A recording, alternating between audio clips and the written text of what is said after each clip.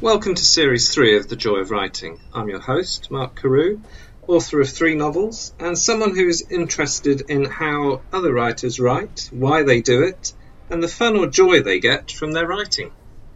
I'm joined today by author, journalist and creative writing tutor Lizzie Enfield to discuss her latest book, which is called Finish Your Book, How to Complete Your Half-Written Novel. So, Lizzie, your book, Finish Your Book, will be of great help, I'm sure, to a great many writers. What was your motivation for writing it? Well, it was actually, my initial inspiration was a tweet from a friend and colleague he tweeted, "I'm sitting in a cafe starting to write my novel," and he was followed by a lot of other journalists, and he got a lot of replies saying, "I started to write a novel, I got 30,000 words in, I got 50,000 words in, I never finished it." Yes. And that sort of just caught my eye, that particular tweet. I looked at it and thought, oh, he's writing a novel, is he? And then sort of saw this and I thought, well, actually that was also my own experience when I worked as a journalist and worked at the BBC, and there's an old Peter Cook joke that I can't quite remember, but it's something like, someone saying to someone at a party, "I'm writing my novel," and they kind of reply, "So aren't I?" And I suppose it's also, so it's a little bit of that, of my 2 worlds of work, which are journalism and writing and teaching creative writing. And then just from also my own teaching, seeing, I suppose there are a lot of courses to help you start writing, and and people are generally, without diminishing their achievements, but it's, I suppose, slightly easier when you've got a certain amount of hand-holding, which a structured course gives you. Yes. And it's that point afterwards when you sort of feel, well, I've done really, really well, which people have. I've written 50,000 words. That's great, but it's not quite a proper book and it's not quite finished and I've got a bit stuck.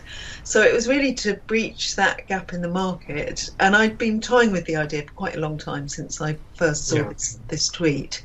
And then really it was lockdown, which actually the effect that lockdown had on me was to throw me, and I'm sure a lot of other people, slightly out of kilter, and I found it quite hard to write myself.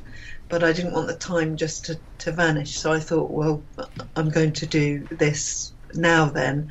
And there's just one other thing that I would say in answer to that question, but it was also something that came out in a conversation with someone, was that I do, sort of see a lot of students, have got quite a lot of friends now who are also writers.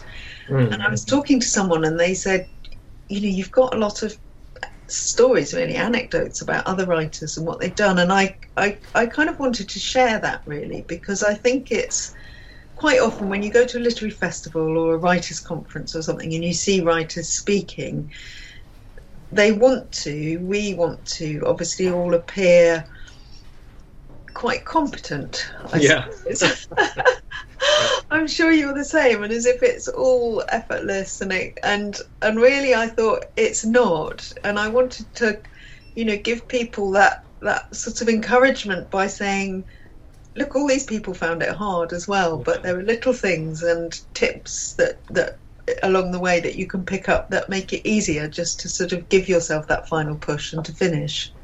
I think that's a very good point, about you go along and you listen to an author, a famous writer, and you think, well, all I need to do is listen to how they cracked it and repeat that.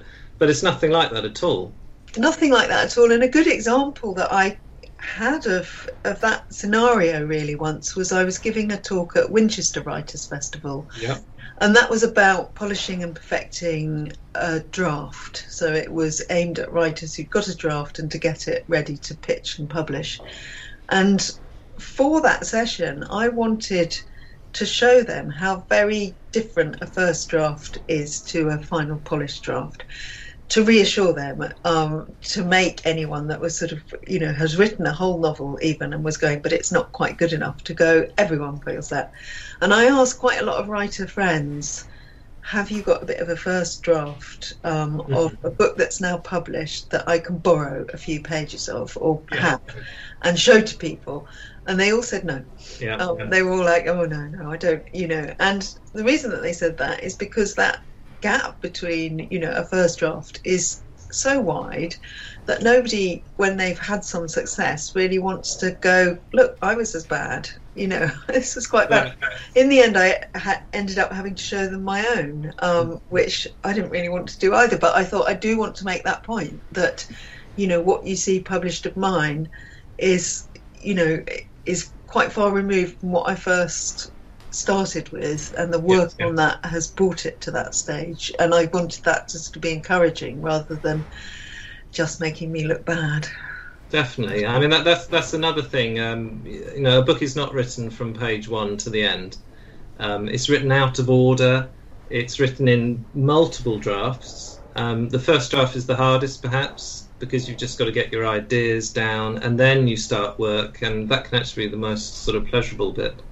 So again, a lot of aspiring writers, and even experienced writers, because you're right, you need to remember that all writers find it hard. Yeah, and what you were saying about, it looks like what looks like a finished novel has been through all of those drafts, and there is a kind of, even all the things that you're supposed to do that you don't quite do, but you don't realise that people don't do them as it says in the textbooks. So, kind of plotting is quite a good example, because I know a lot of people find it very hard to plot thoroughly, and they kind of have this, I could finish my novel, I know that I could finish it if I just sat down and plotted it, but then they think, I'm still not quite sure. And that's a very typical thing, that when you pick up a finished book, it looks like it's been meticulously plotted, and you think it was probably a sprawling mess to begin with, and there's quite a lot of reverse engineering that goes into that you said yourself when we were talking earlier, you completely changed the ending of a novel. Yes. And a friend of mine did that recently. Her agent said, I want a different ending. And then you go backwards and have to rework it all. And of course, to the reader, it looks like, well, they must have planned all of that to begin with. But you haven't. And it's not seeing that work. It's a lovely illusion. And I was thinking, many people have the 30,000, 50,000 words. They've stalled. They don't know how to carry on. But in a way, they shouldn't be so surprised, because there's not many books that land in your brain fully formed, and all you have to do is write them out. No, of course they do. You have to work with them. You have to look at what you've written, and you look at your characters, who, if you want plot-driven fiction, they're the first, port of call, and you have to ask them. And I know there's a lot of contention about talking to your characters, but you've got to say, well, what really would be happening now? Yes, and it's not just a question of asking them. It's I think it's understanding, because people talk about the characters driving the novel and running away with it. Yeah, but I often think it's asking yourself how the character that you have created would behave.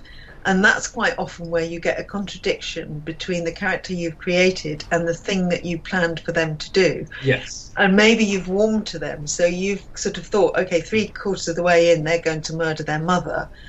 But then as you've been writing them, you've thought, actually, they're not that person, or something less dramatic even, but they're going to cheat on their husband, or they're going to steal from work, and whatever it is, you think, actually, I haven't built up to that. And that's one of the, sort of things that I say about plotting, is you have to think, not, do I need someone to be found dead in the back garden for the sake of my plot? And therefore, am I sending someone out to kind of kill someone in the back garden? But that's all got to be credible. So I think that's the thing about characters. It's not so much that they're shaping the novel, but that what they do has to be believable. So you're still in control, going, this is what I want to happen. But if your characters aren't going to do it, you've got to sort of allow them to take back control, I suppose. Yes. So I suppose it's a little bit like improv theatre, where you're the director of the play, and you've given your characters a lot of leeway. They're not following a set script, but they have to do things believable in their character. Yeah, that's a very good analogy. And I think all too often people have decided what the plot is, and then the characters are in, and they think, no, that's not really going to work. Yes. Of all the advice and your experience with adult students in creative writing at Arvon and Brighton, what advice do you think normally gets a glimmer in their eyes? That sort of light bulb moment, whether that's hit home. I think quite often it's the very simple things, but sometimes it's giving people just permission for things that they sort of know themselves. And I think when you're sort of dealing with the big themes like character development or dialogue or plotting, they will take all of that in and follow that. But quite often people are very nervous of giving themselves permission to do things like you mentioned, writing out of order, and that's the very common one, or starting again. So quite often they'll have written 50,000 words and then they're stuck, and I say, do you know the ending? And they'll kind of go, yes. Have you written it? No, because I haven't written the bit in the middle. And that's really just giving them permission, saying you can write the ending, you can go backwards and do it.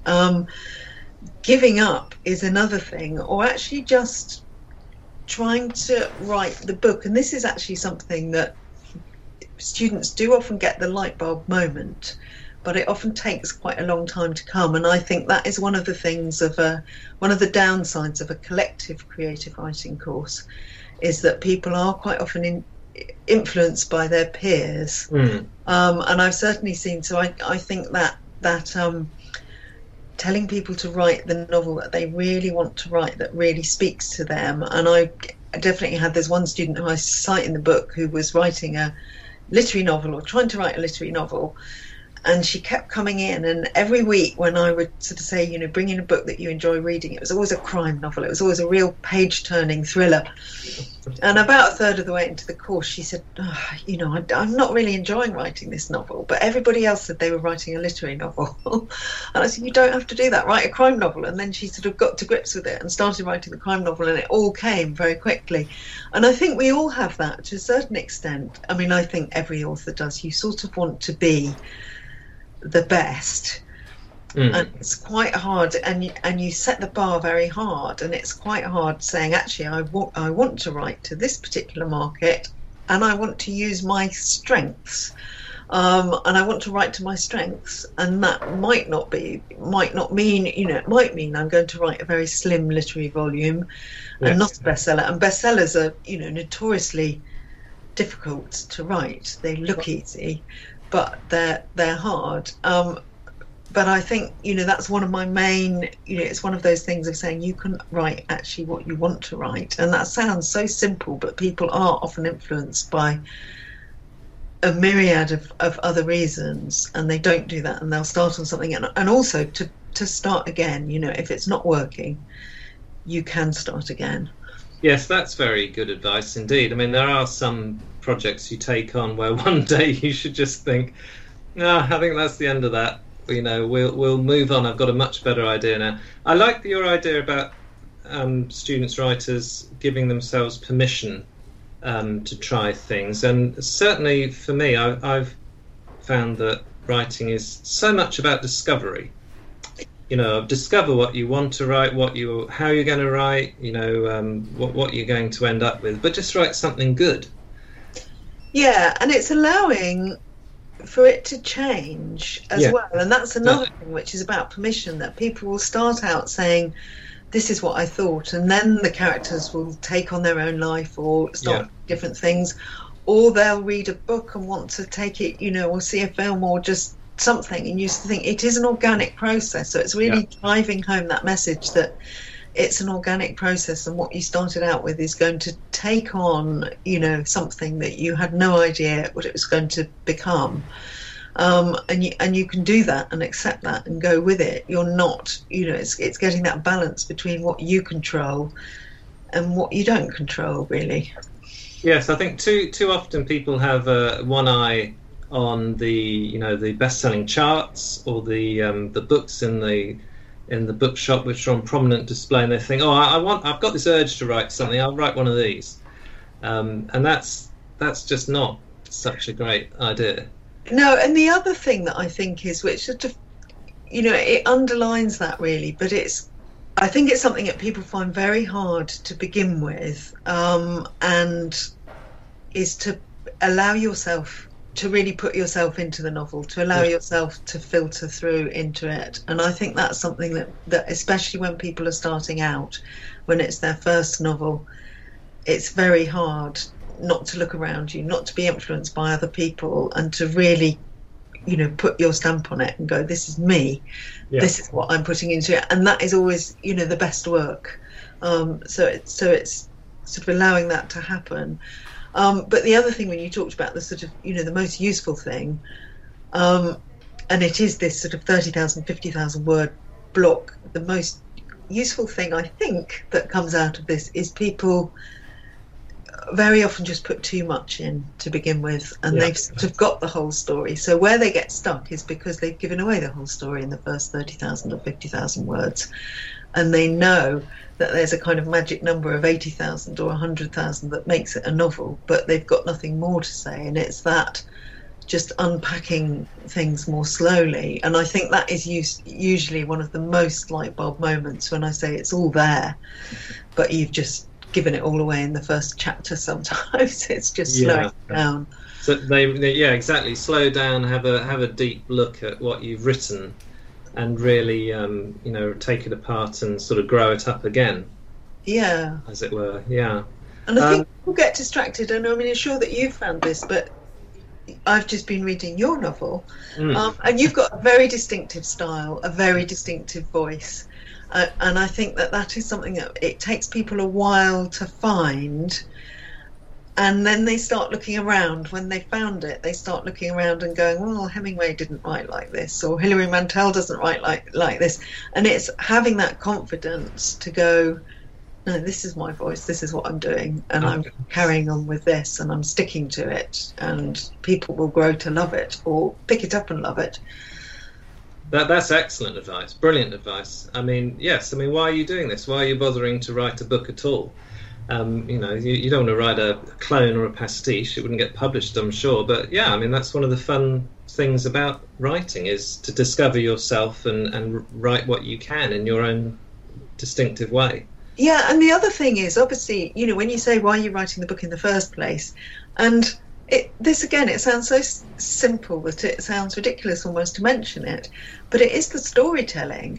And that is something that again, it hinders people, because quite often they'll get so caught up in the actual writing and some of the constructs of the writing and the style and a scene or something, and then when you say, what's the book about, what's the story you're trying to tell, that will somehow get lost. So that's one thing that I really emphasize is, keep reminding yourself actually what the story is, and what that excitement of the story is, and what it is that people are going to pick up and go, oh, this sounds interesting, I want to read it. And very often, myself included, you suddenly get bogged down in a bit of it's going to be set here, and I've got to do all the research here, and you forget what the story is, and that's what people are picking it up and wanting to read it for. And that is also what you set out to do, to sort of to tell a story.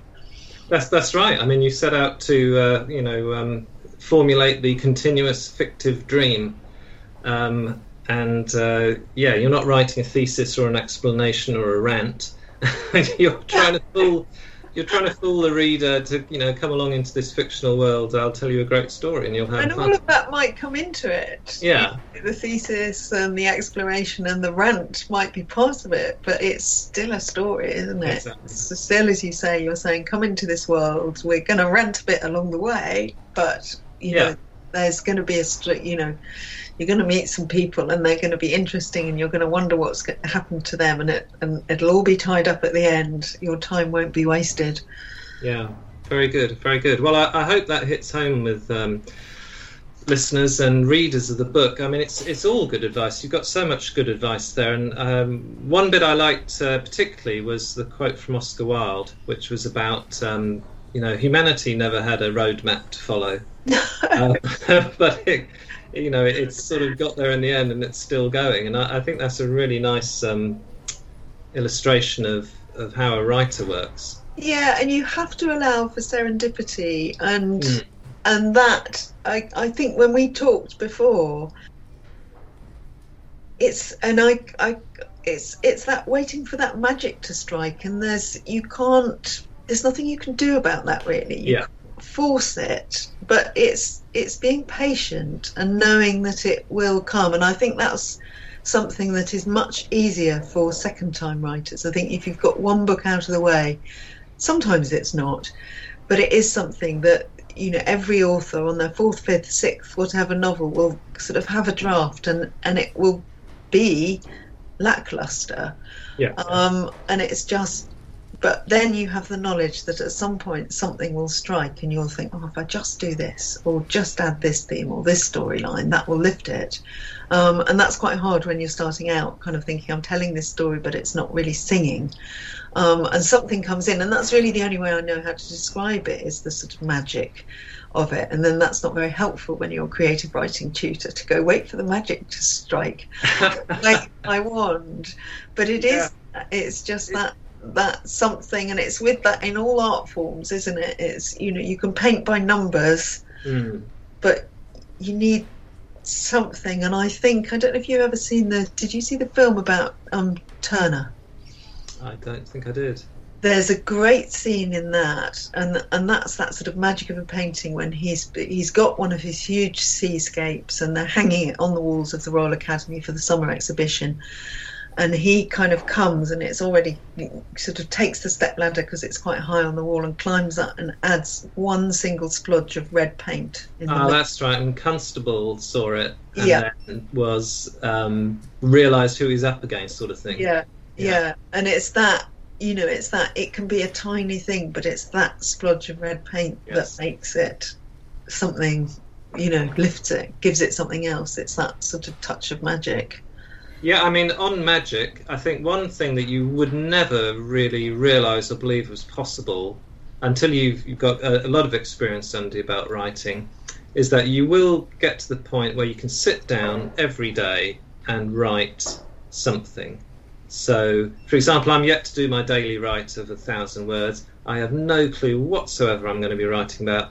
I just know that when I sit down and start thinking about it, something will come. And so that's sort of like advanced meta advice of, you know, if you keep going at this game, it does get easier because you get more skills. And stuff comes, and you make two very important points there. It is that, you know, doing it regularly. And I always say to people, you know, it might not be every day, but if it's at least once or twice a week.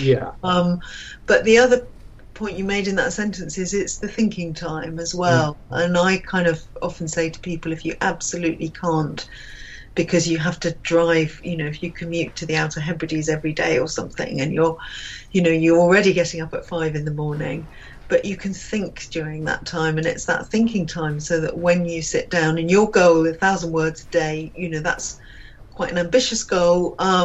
I've sort of often say to people, if it's 250 words a day, or you have a big writing day at the weekend and it's 2,000 words on your big writing day, but as long as you keep it going and keep building it up and keep thinking about it.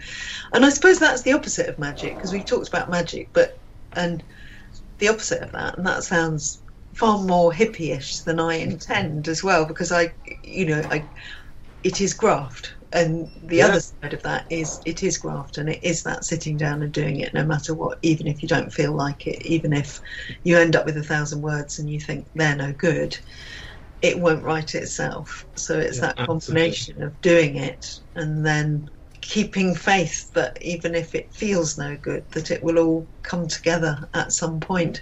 And I also, on that point, know people who've gone back to drafts that have been no good, and they've gone back to them in 10 years' time and had that spark of, do you know what, if I do this with this novel and restructure it slightly, it will work. I know someone that's got a book out at the moment, actually, which is doing phenomenally well, and exactly that. This book was rejected by 10 publishers.